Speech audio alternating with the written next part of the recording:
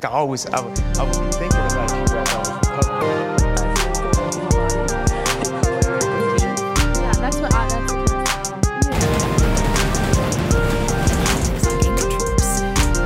Here, there's app library and widgets on your home screen.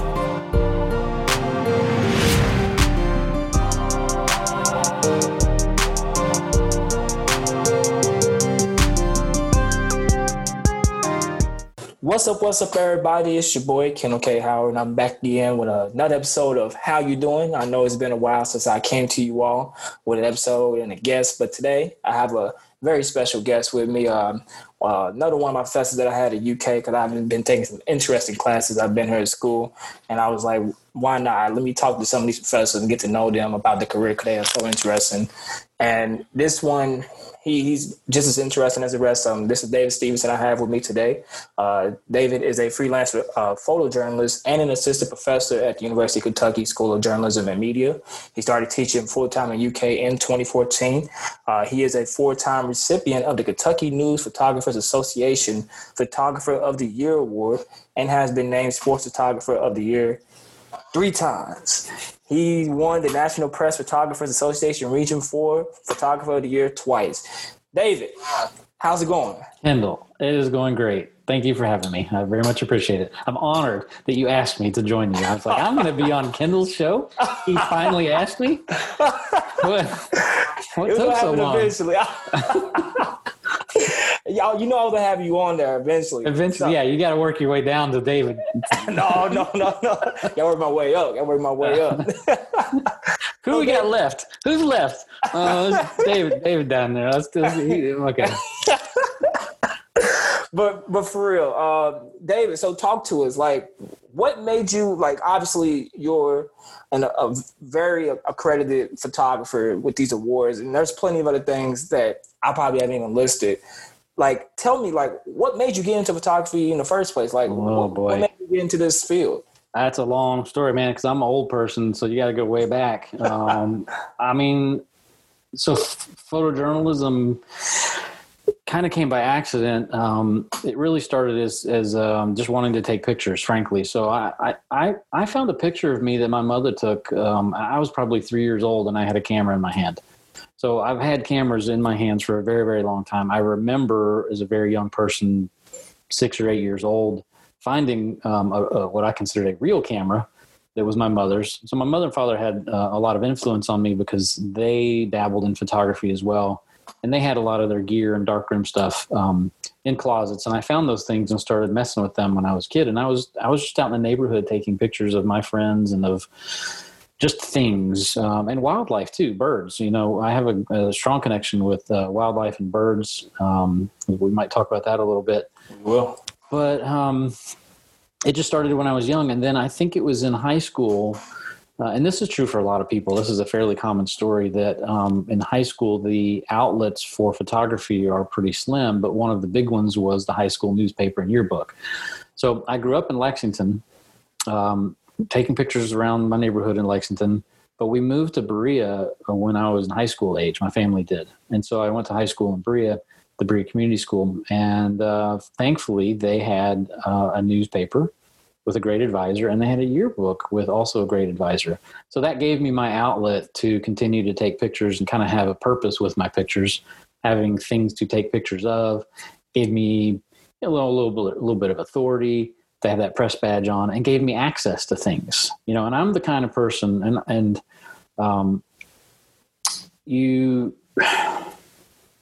a lot of photographers, a lot of photojournalists and documentary style photographers consider themselves to be observers.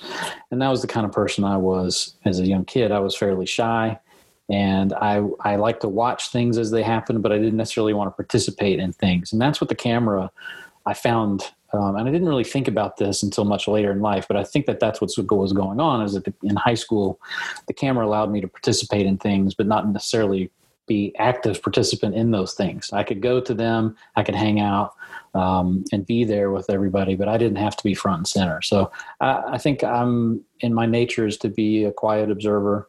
And so photography and photojournalism really worked well with that personality. Then I started working in high school also with the local newspaper. And so they allowed me to shoot assignments for them, and I started making a little bit of money. And then I discovered that when I started thinking about college and trying to decide where to go, I discovered that Western Kentucky University, just across the state, has a fantastic journalism program. In fact, my yearbook advisor at my high school was a graduate of that program, and she turned me onto that program. And then, so I inquired at Western and was thinking about it. And then Western actually started, one of the professors there started recruiting me.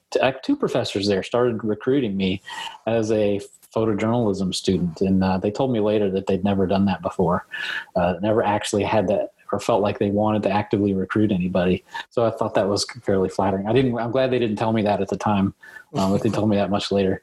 But I really didn't know much about journalism.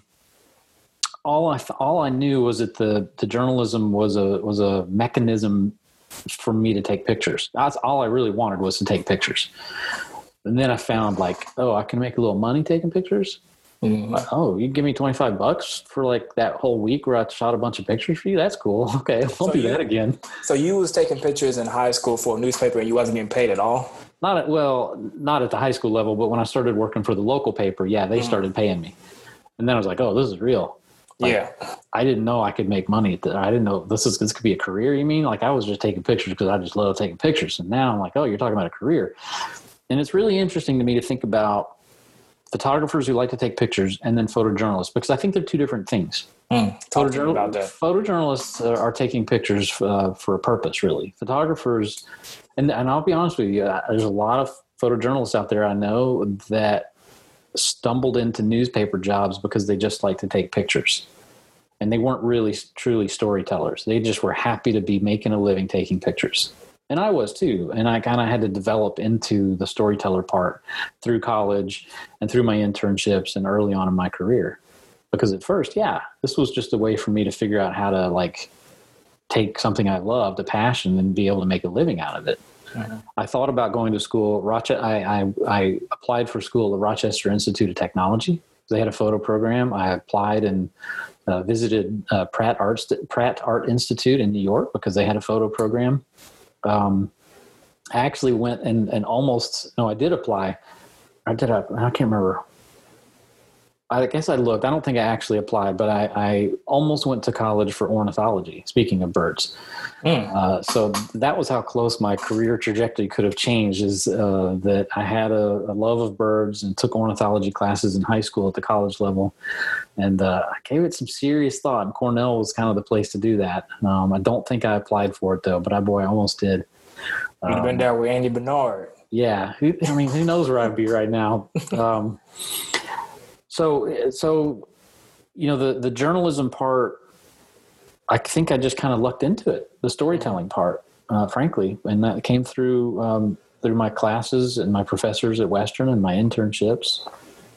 Well, so what was the first one when you realized that you were starting to make a transition from a photographer to a photojournalist, that you started to realize, like, man, I'm liking not only just the photo itself, but the storytelling aspect of it? Like, what was that moment that made you click and, like, start to transition into a photojournalist?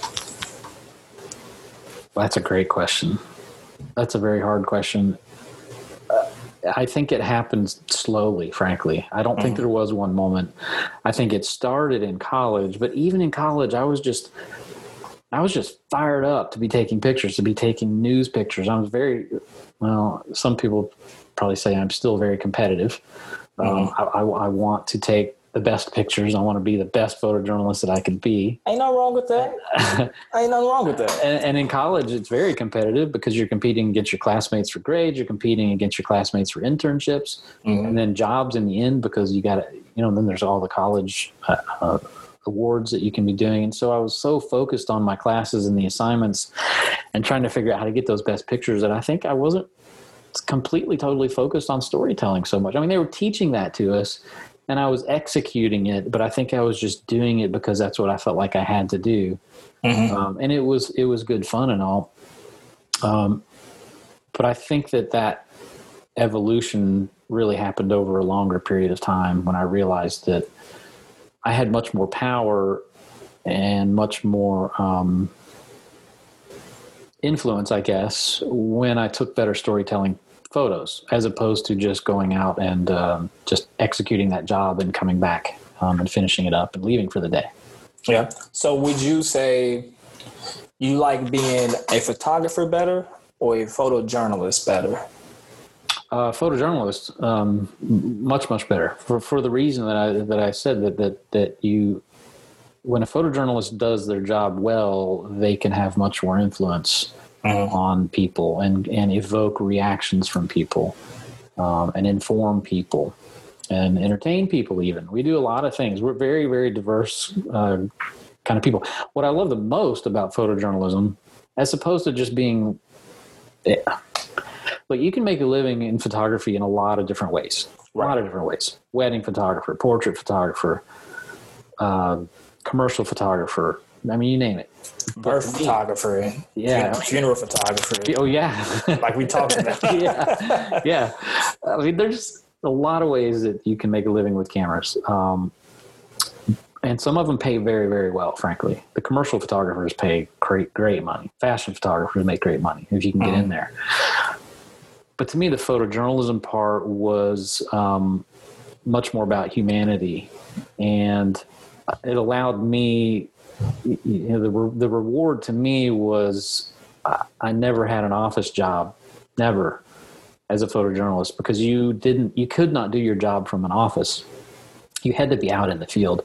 So every day I would come in the morning and I would get my 2 or 3 assignments, and they would be who knows where, in the city or in the state. And when I was with the Herald Leader, we covered an awful lot of things in the state, which was my favorite things to do.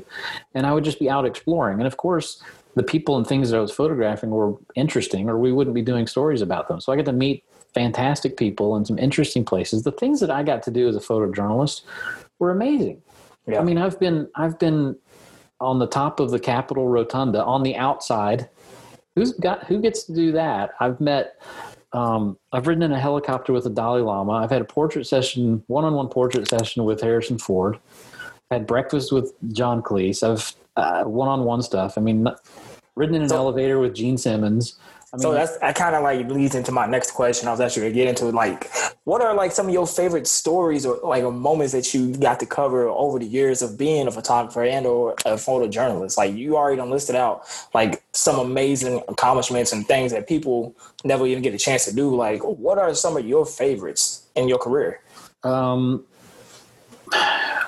Oh gosh, the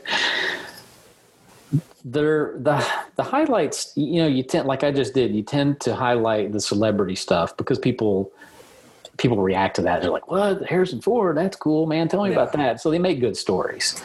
And that was fun. That day with Harrison Ford made a fantastic story, and it always will. But I also cherish the times where I meet strangers who have no business being in the paper other than maybe I stumbled upon them, and we find a reason to get them in the paper.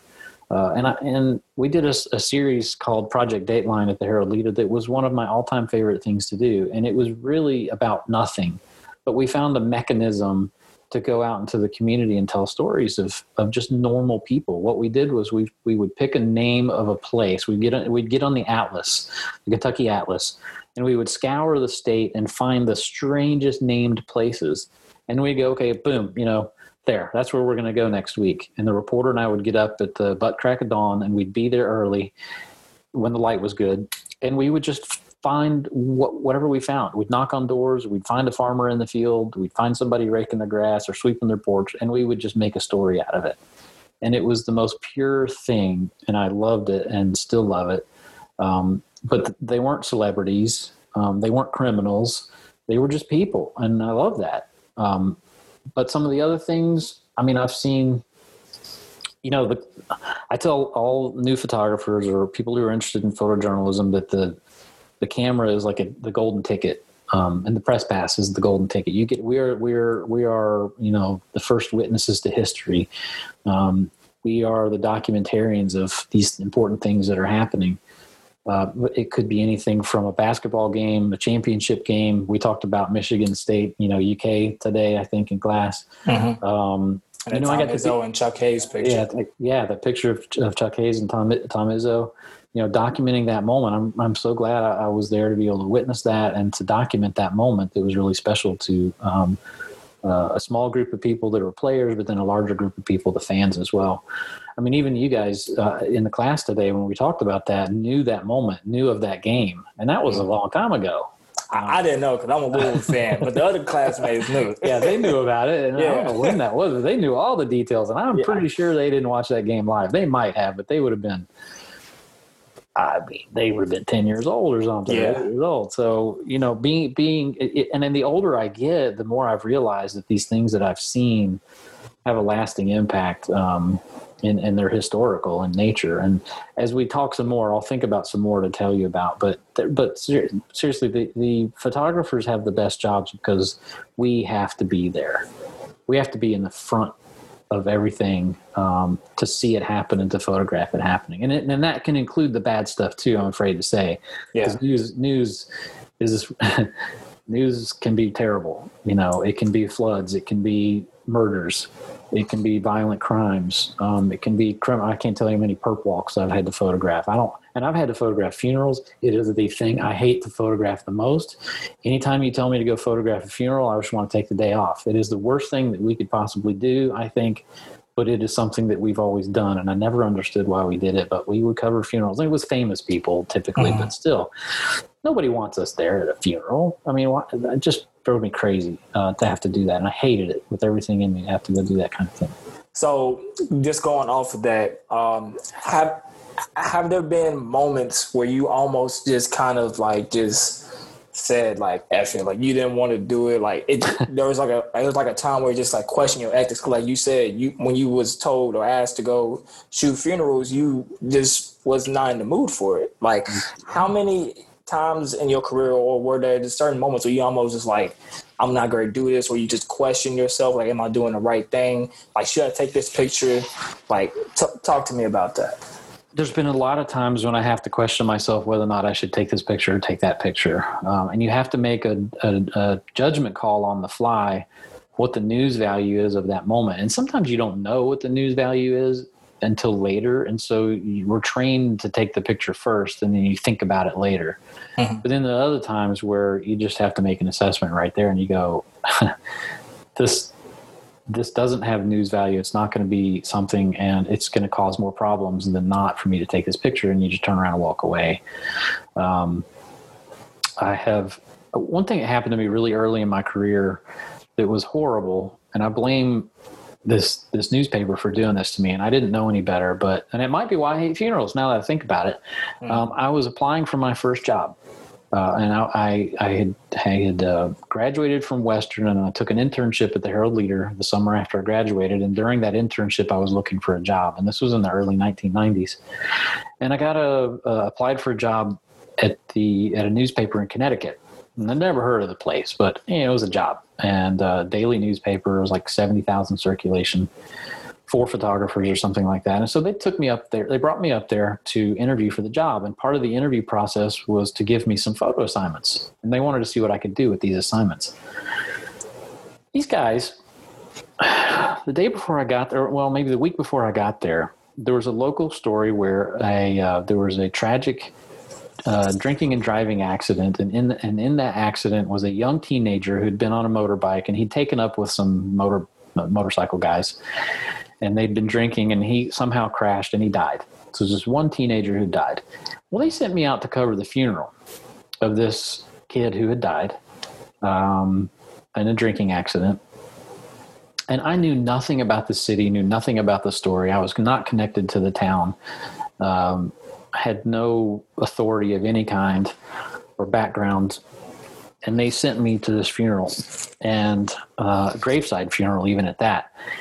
And I was out there, and I dressed appropriately, and I had my cameras. And these motorcycle dudes came up to me, and they saddled up next to me, and they basically said, "We don't want you here."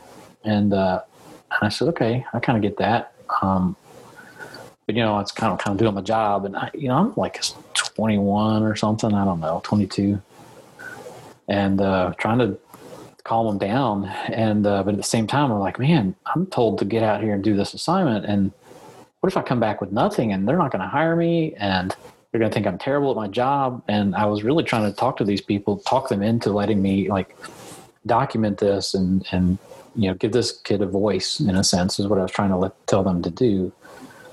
And they basically said, if we see that you've published a picture, we're going to come find you and hunt you down. Wow. So I stuck around a little bit longer and then I left, and I didn't take any pictures, of course. And I don't remember what happened after that, but that was like, you know, they shouldn't have sent me to that. Yeah. That was a terrible thing for them to do. Especially like that was your first assignment too? Yeah. Your very first assignment. But it was like a job interview assignment in a place I'd never been before and didn't know anything about this stuff. I'm still mad at them for that. And it's probably why I hate funerals now that I think about it. But I just don't think, unless you're invited, you know, or have permission to be at a funeral. And there are some cases like we talked about today that those are relevant to go cover. But yeah, there's other times when, and it's usually during those really tragic times when you say, oh, what am I doing? Why am I here? What am I doing this for? But the older I got and the more experience that I got, the editors trusted me. And I could make those judgment calls on the fly, and they would be okay with that. But that took a long time for me to gain the confidence to know when I was right and be able to justify that, and for my editors to trust me that I was going to be right, and be able to just walk away from something and say, we shouldn't be there, or it's just not here, or something like that. And there were times early on in my career too where I just wasn't sure this is what I wanted to do, because we teach, my professors taught me, and I'm sure I'm teaching you guys the ideal, you know, the best we could possibly be. Like the stuff that we're talking about in our class right now, the reality of you being able to be given the time and to produce a story like that, say at a local television station, is pretty slim. And when we go out there in the real world and are faced with the realities of tight deadlines and limited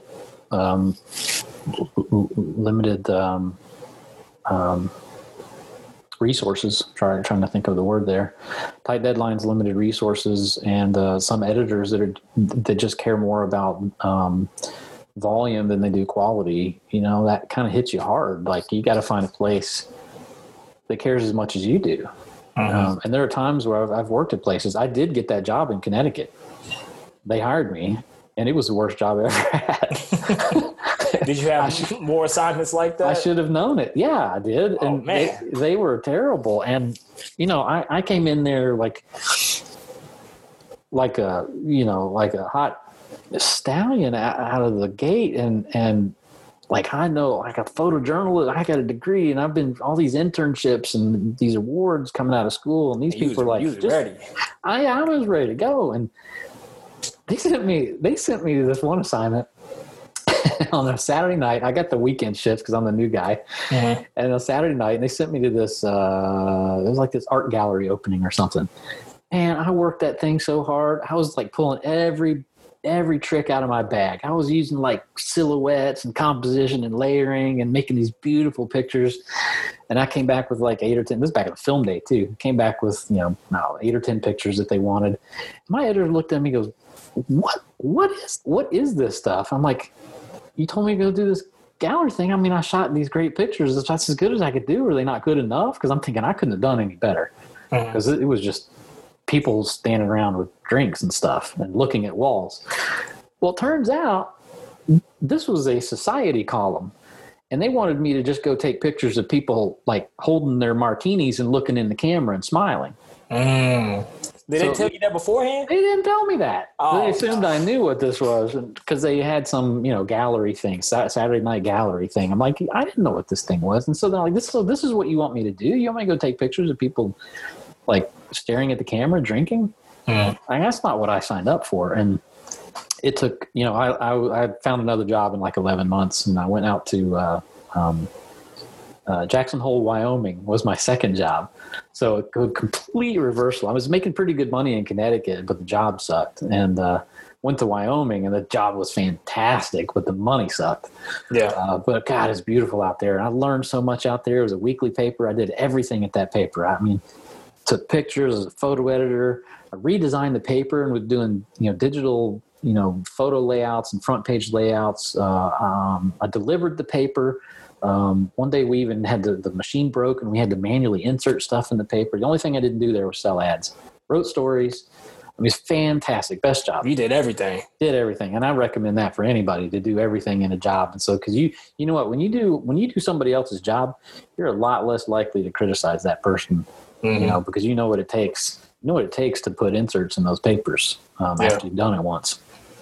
You get to like feel, and you actually get to walk in their shoes. Cause like, I know some people sometimes like you might criticize somebody like, oh, they got it easy. Their job is easy. But once you actually step in those shoes of like filling paper into that machine, you're like, oh yeah, it's harder than I thought. Yeah. You got a lot of respect for your coworkers once you start doing their jobs. Definitely. So talking on, like, I know you said when you went at your first job in Connecticut, like you was unsure about going to that funeral site and taking that assignment, and you eventually just turned away. Like, can you give like any advice to like any young photographers or photojournalists that could be put in a position, and like what can they do to be, I guess, better equipped and be ready to keep their, I guess, let me see, I'm looking for the words for this, like just be better equipped for the situation if they go into something similar to what you went into, or if they're faced with a challenge of questioning their own ethics. What's your advice to them? My advice to them would be to try to have some confidence in what you believe and kind of understand what you believe and where you stand on things, and also to be able to articulate that. I don't think I was very good at that, at articulating things. Again, and it comes from me being an observer and not much of a talker. Mm-hmm. I was never practiced in trying to say what I meant or what I felt, because nobody ever really asked. And so, again, it took a long time to learn how to articulate the way I felt about pictures or the way I felt about assignments. So I think that for anybody in whatever career, I think that that's an important skill, to where you can describe how you feel about something and be able to articulate an argument that is respectful and effective. So had I been able to say going into that job interview, I don't think it's really appropriate for you to be sending somebody from out of town to this particular assignment. Maybe there's something else I could do that could show you some of my skill set. I should have said that. I didn't know I could have said that or how to say that. So I think having some confidence and practicing those things and knowing where your own values are. But sometimes you got to be also careful about that, knowing that if your values don't mesh with that particular employer, you need to know that ahead of time so that you know how to stand up to that, or to walk away from it. Might be where you need. Unfortunately, sometimes we don't have choices. We don't have a lot of choices. But walking away from something may mean that you don't have a job. Mm. And that could be a dire consequence, because you can just lose out on your whole entire job altogether. Yeah. So being articulate, I think, in what you believe and in what you're trying to accomplish is pretty helpful. I found that over the years, what I learned was that the best argument is going to win, and knowing how to kind of play the game a little bit. And I'm not talking about being argumentative. I mean, being convincing. I had a lot of city editors that were assigning me things, and they were only assigning me things just to fill the paper. They didn't give a crap what I was doing. They just knew they needed a picture for A1 or B1 or B3 or whatever. And they were just sending me out to go fill that task. Once I realized that they didn't care anything about what I was doing other than giving them a picture, I realized that I had more power than I thought. And what I would do is I would go find my own pictures that I thought had value to them, and I would give it to them for their B1 or their A1, and they were happy as a clam. They didn't even know what they wanted. They just wanted a picture. They just need a picture. Yeah. So once I realized that I could do my job and theirs at the same time, instead of making them do something I thought was dumb, and then I could tell them, it'd probably be better if I did this other thing, and I can still let you do your, it'll be for B1, but I think this is better. And they're like, okay, if you think so. So another thing is something that you touched on today in class that I want to get to, and something you could just tell people about, is persistency. I know with you being a photographer and a photojournalist, you've been able to take just pictures of things and of people that usually you wouldn't get access to or be able to take pictures of. how important is persistency when it comes to being able to get in that right room or in that right position to take some of these pictures? Oh man, it is so important that having that kind of, I think that most great journalists have this level of tenacity that just doesn't let go. They can't let go of an idea, can't let go of a thought, and they will just hammer away until they get at it. And I think that the best photographers are like that too. And they have a vision for a particular picture that is hard to get to. Assuming it's worthwhile, you're going to spend a lot of time trying to get access to that picture. I can't tell you how many of my best pictures were really, frankly, easy to take. They're just at the most basic level. Get it in focus, get your exposure right and be there. F8 and be there is the classic term. I don't know if you've ever heard that, but the old school term for photographers was F8 and be there. And F8 is a designation for an aperture, which means that if you're shooting at F8 in your lens, everything is in focus. Mm-hmm. So they're basically saying, just show up. Just show up and have your settings right and everything's in focus. That's what matters more than anything. F8 and be there. So taking the pictures are oftentimes the easy part. It's just the getting access and being there at the right time that is incredibly difficult. And the more time you spend thinking about that and hammering away at that, then I think the more successful you're going to be at some of those more successful pictures, the more meaningful pictures, the more emotional and intimate pictures. I learned this a long time ago too, that if you are doing,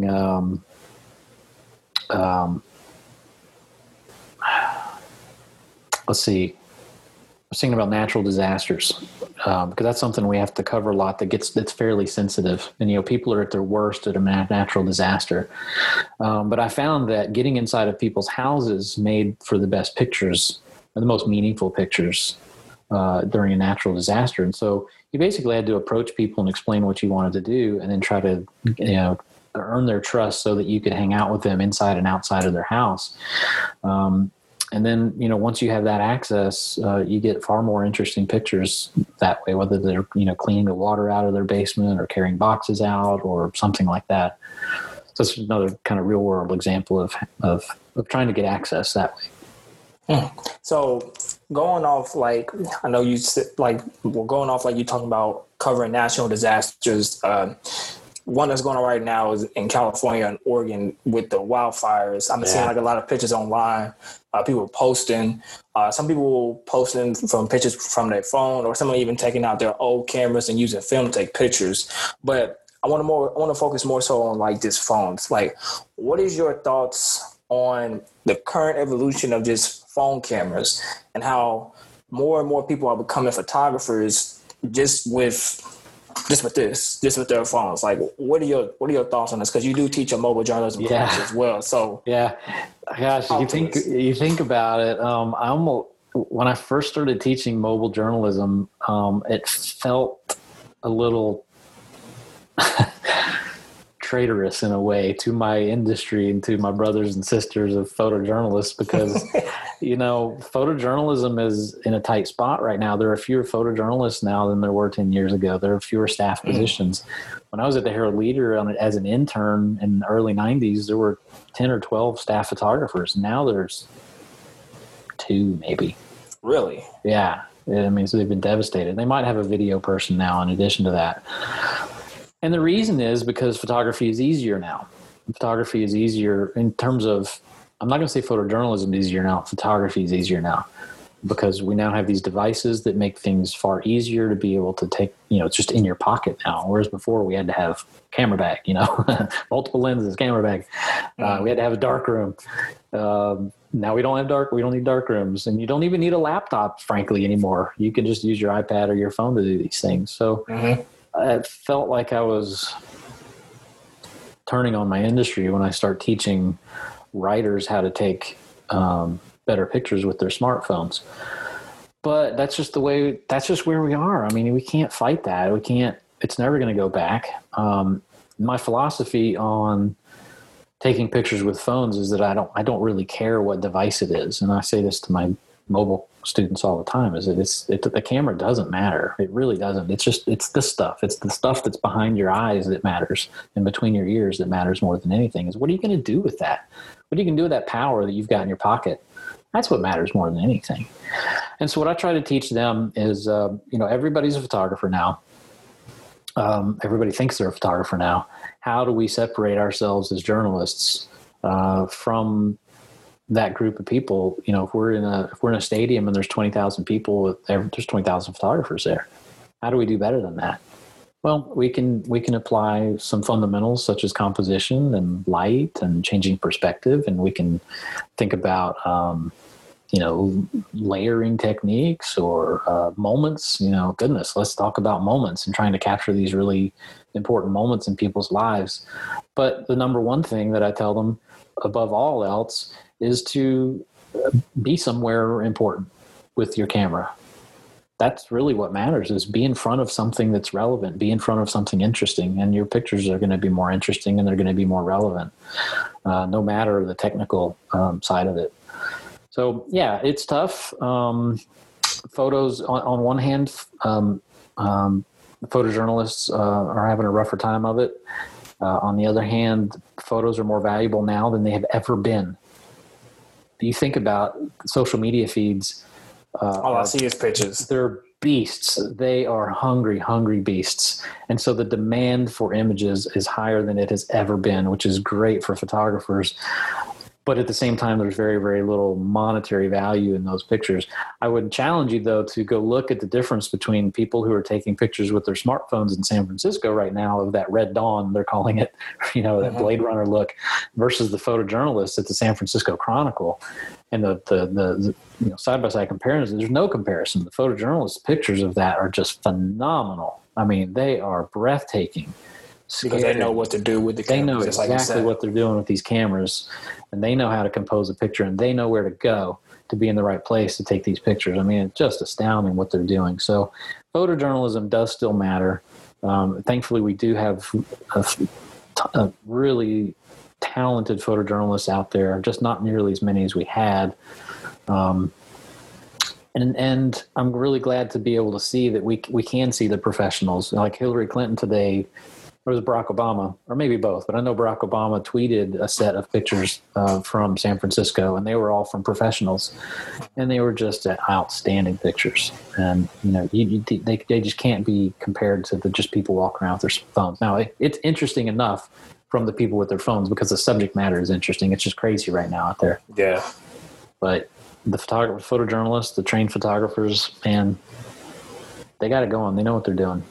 Yeah, because one thing I will say, like, from taking that class last semester, I actually got to know a little bit more about my iPhone camera. Because one of the reasons why I even got an iPhone to begin with was the camera itself. Like, I had an Android, the Galaxy, and all my friends used to get on me about having an Android camera. So once I got the iPhone, I was like, yeah, now my picture quality is better. But taking your class actually took my pictures to a whole nother level, because now I don't take pictures vertically. I take it horizontally. Yeah, thank you. Especially video. Thank you. And it's way better. Like, I didn't realize that until I took your class. And it's like you said, it's not about what you have in your hand. It's about how you use it.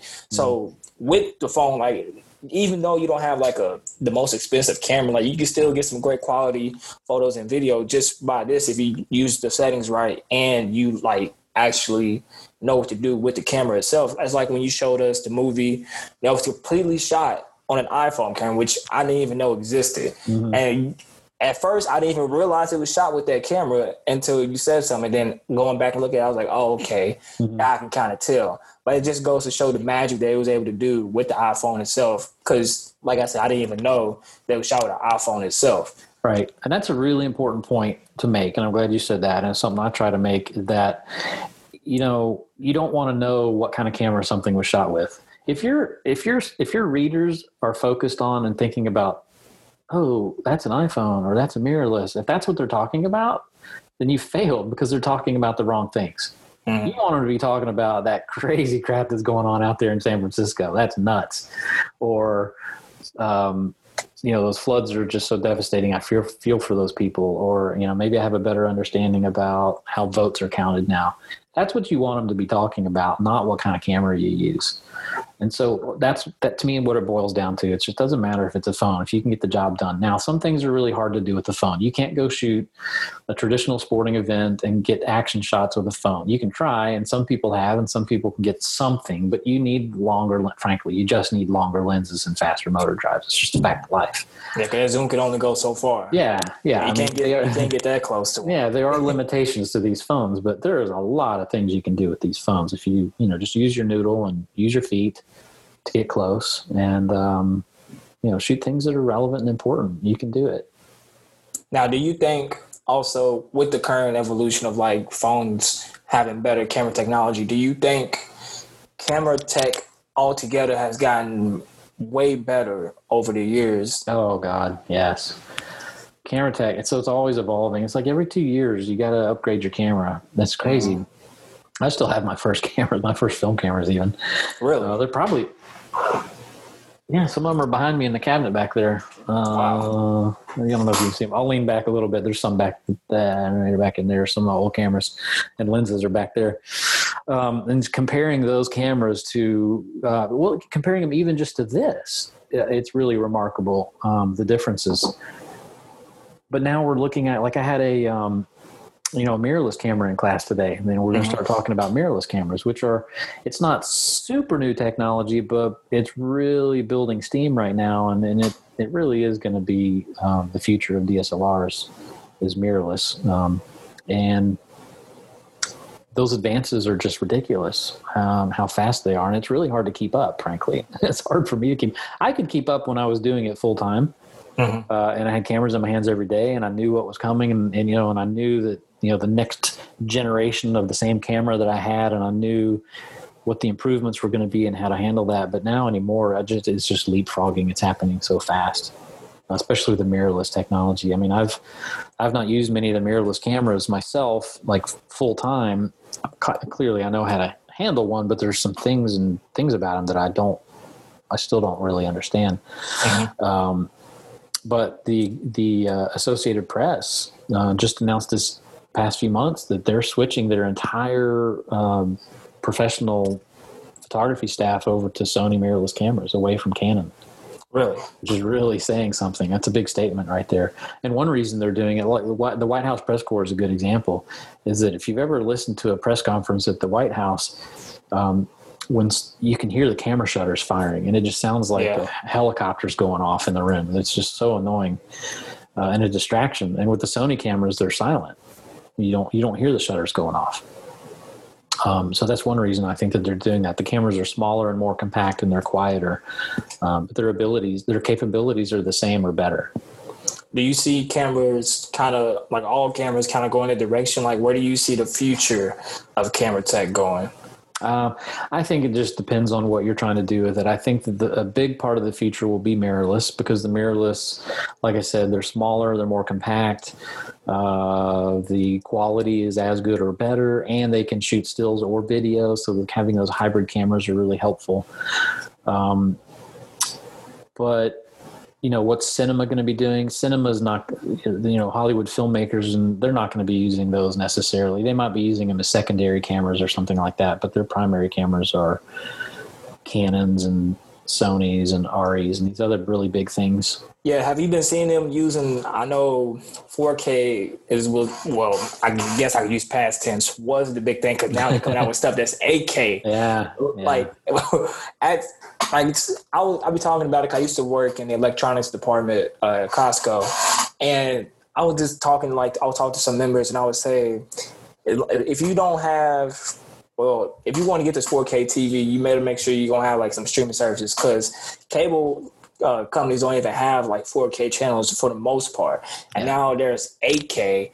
Like, it's just, I actually haven't seen an 8K camera, but I can only imagine like it's being huge. And I haven't even seen what anything looks like. I'm actually going to get the new Xbox One that's going to have 8K technology. Yeah. So hopefully I'll be able to. At what point is it like better than our eyeballs can even see? I don't even know the answer to that. I don't know. It is so hard to keep up. And you get a better camera, then you need a better monitor and a better TV, and then you need a better camera, and then you need a better monitor. I feel like it's kind of a conspiracy amongst all these people to make us keep buying all this new stuff. It's all about money. It is.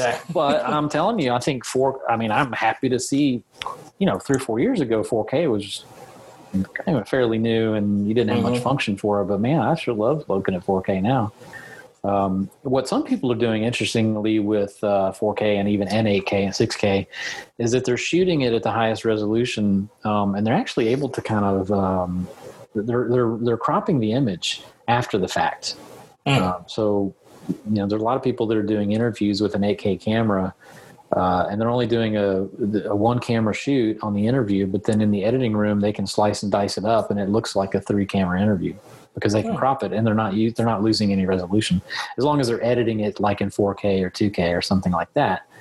You've got twice as many pixels as you need, so you could slice out half the picture, and it still is 4K. Whatever. So it's kind of an interesting thing to think about, how people are doing that. The ways that they're using all those pixels. So I know you got the chance to cover a lot of great things, from covering local people in Kentucky just doing their everyday thing to, like you said, covering Harrison Ford and Dalai Lama and many sports events. Is there anything that you wish you got the chance to cover or you would like to cover in the future? That's interesting too. A lot of photographers and photojournalists kind of brag about like the Super Bowl and NCAA Final Four, championship games, things like that. I've covered, I'm sure, at least 20 Kentucky Derbies. I don't really care to have gone. I've never been to a Super Bowl, and I don't care that I haven't gone to a Super Bowl. I've been to my share of high school football games, and I like them just as well. And college football games. I used to cover UK for the Herald Leader for years, and then I covered UK for the Associated Press for a few years after that.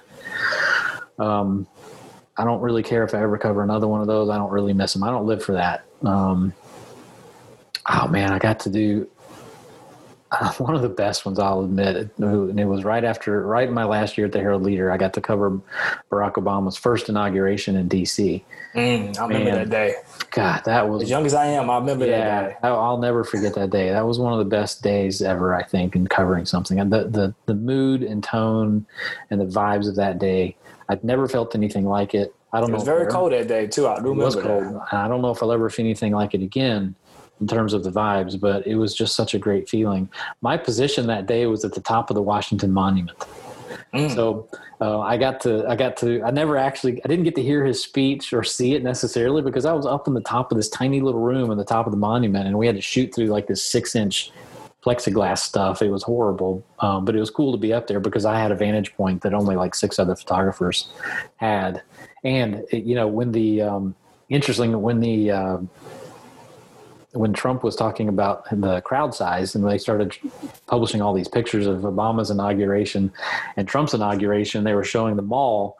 And a lot of those pictures were from up at the top of the Washington Monument. A lot of those pictures were my pictures from Obama. Really? They were comparing Trump's size to. So that was kind of fun. But to get back to your question, things that I wish I had done. Or that you would like to cover in the future.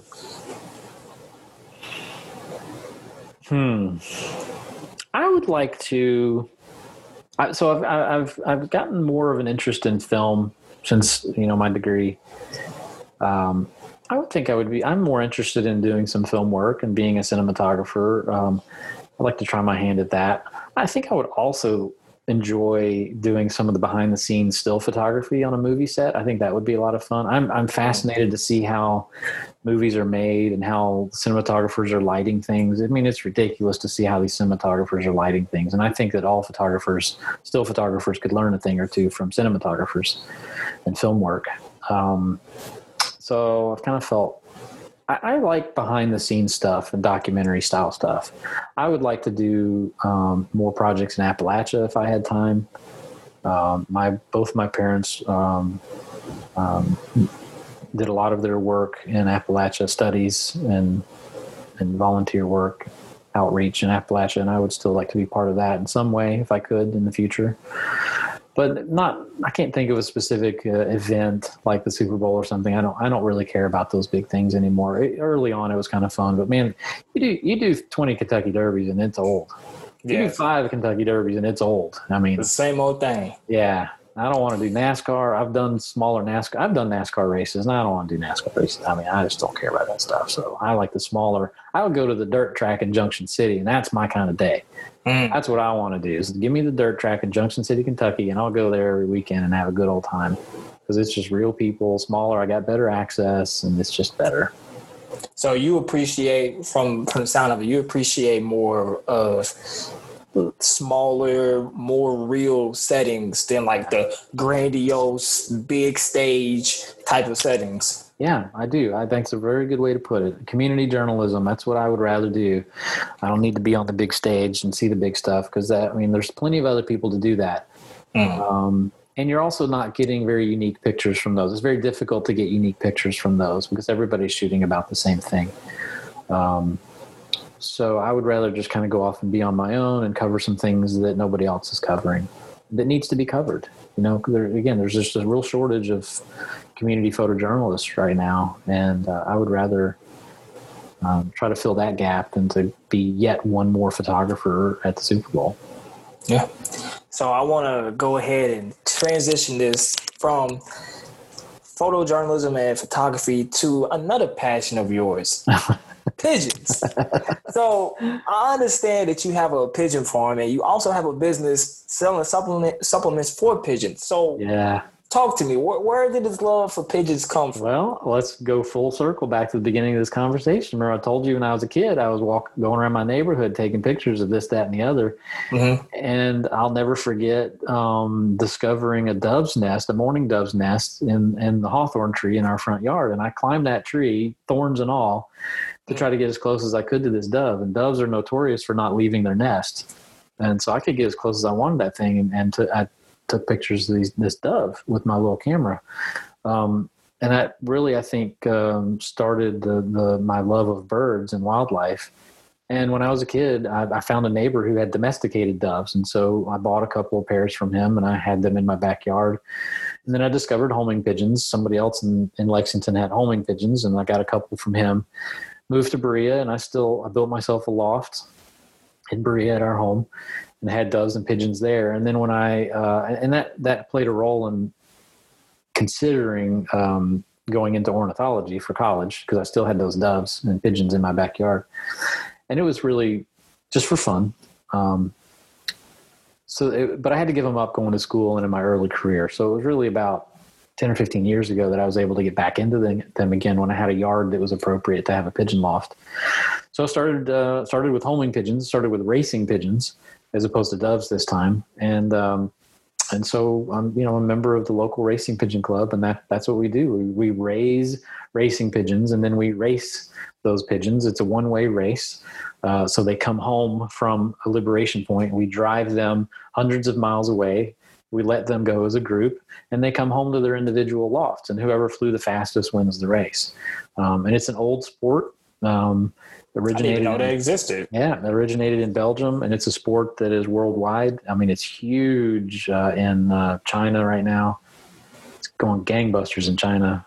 It's dwindling in the States. Not so many people doing it anymore. But that's what I do. I mean, I have a pigeon loft in my backyard twice a day. I'm back there feeding and watering the birds, and there's so many fun things. And I continue to take pictures of the birds too. I have a calendar. So when I got the birds, I was always taking pictures of my pigeons.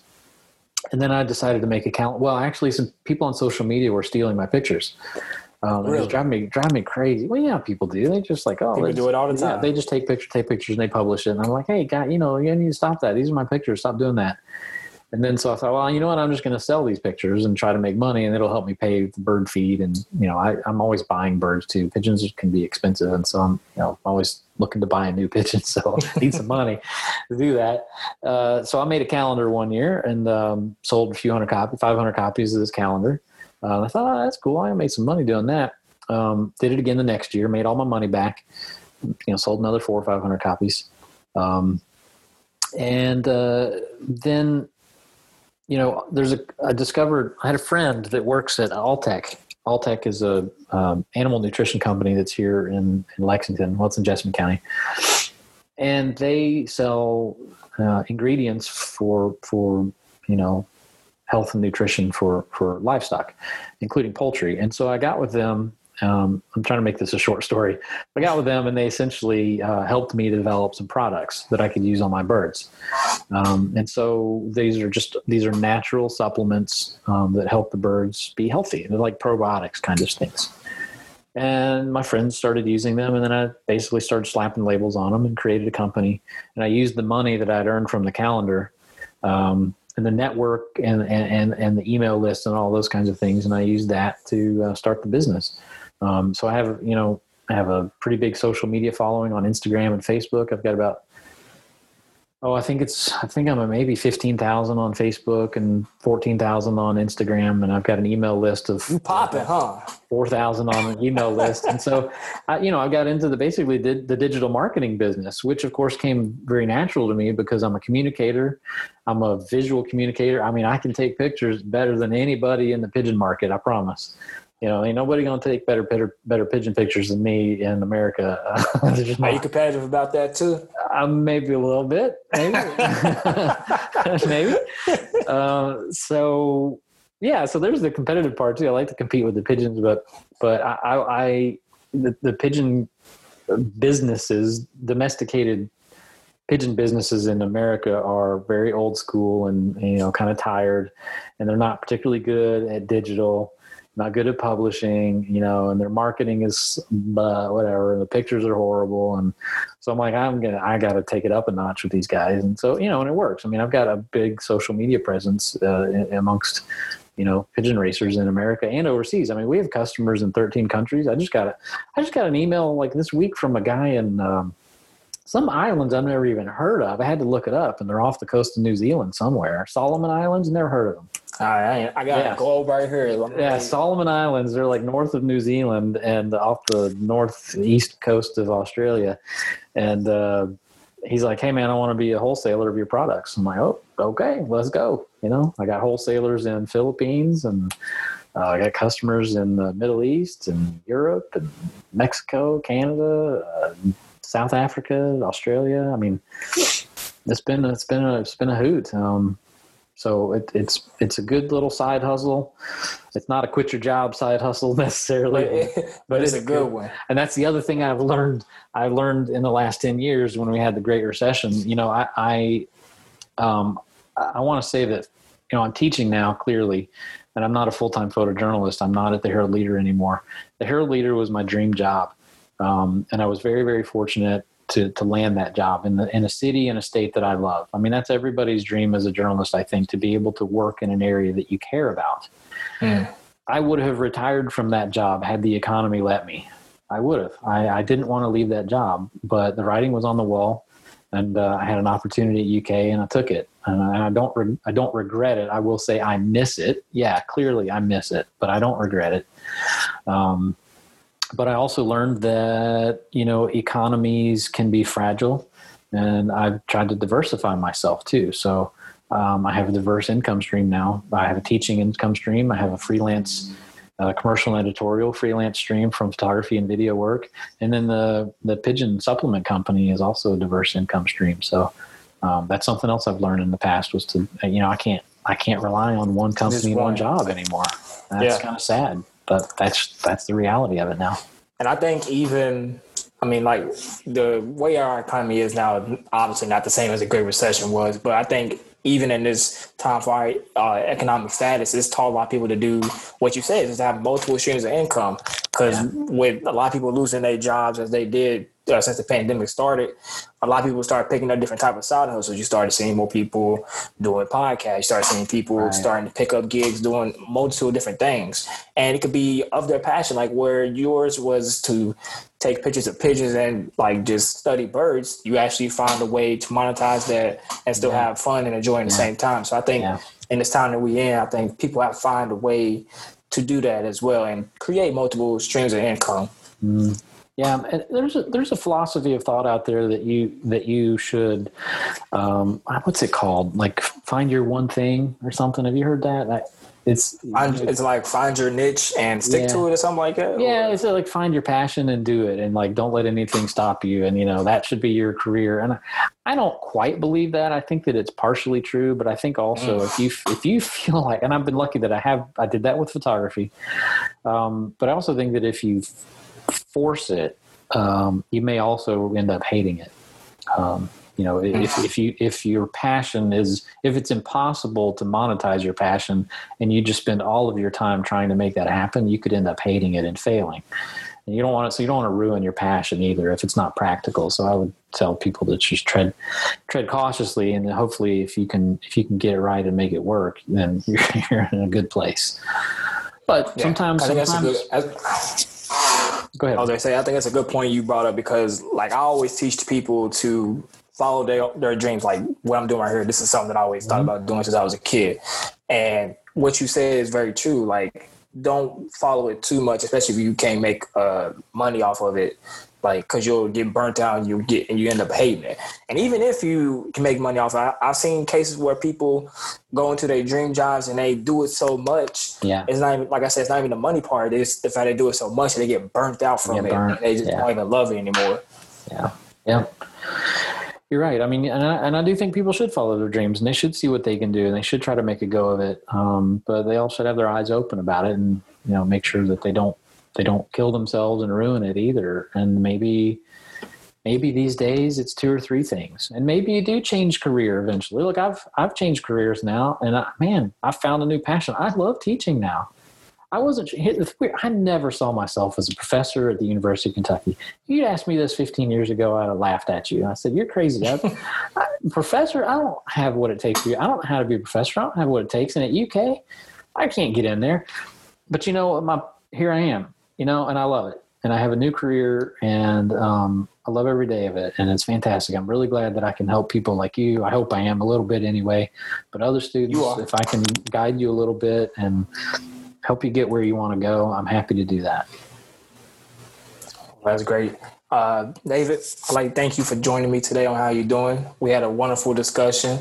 I know you joked about being on here and finally getting a chance, but I'm telling you, man, I always thought about it. I just had to execute it. And I appreciate you for coming on and giving this time and sharing with us about your career and a multitude of things, including your love for pigeons and your business and where we see photojournalism and photography going in the future. So thank you, Dave. Yeah, you're very welcome, Kendall. I appreciate the invitation. And you can check me out at the Pigeon Photographer on Instagram or Castle. Go ahead, tag your stuff. Yeah. Castle Pigeon with a K. I live on Castle Road, so we named it Castle Loft and Castle Pigeon. So Castle Loft has got its own website if you want to see my birds, my breeding birds. And Castle Pigeon is the name of our company for supplements. And the Pigeon Photographer is on Instagram. You can just type in your name, because I typed in your name on Google and the website popped up and everything. Yeah, I work hard at that SEO, man. that SEO means something. You got it right. I was like, hold on, why is there location over here? What website? So go ahead, y'all heard them here, folks. Y'all heard it here, forget about it. Thank you all for joining us. All right, Kendall. All right, thank you, David. You have a great weekend. I'll see you soon. All righty, thank you all for joining us. It's been an episode of How You Doing. Peace out.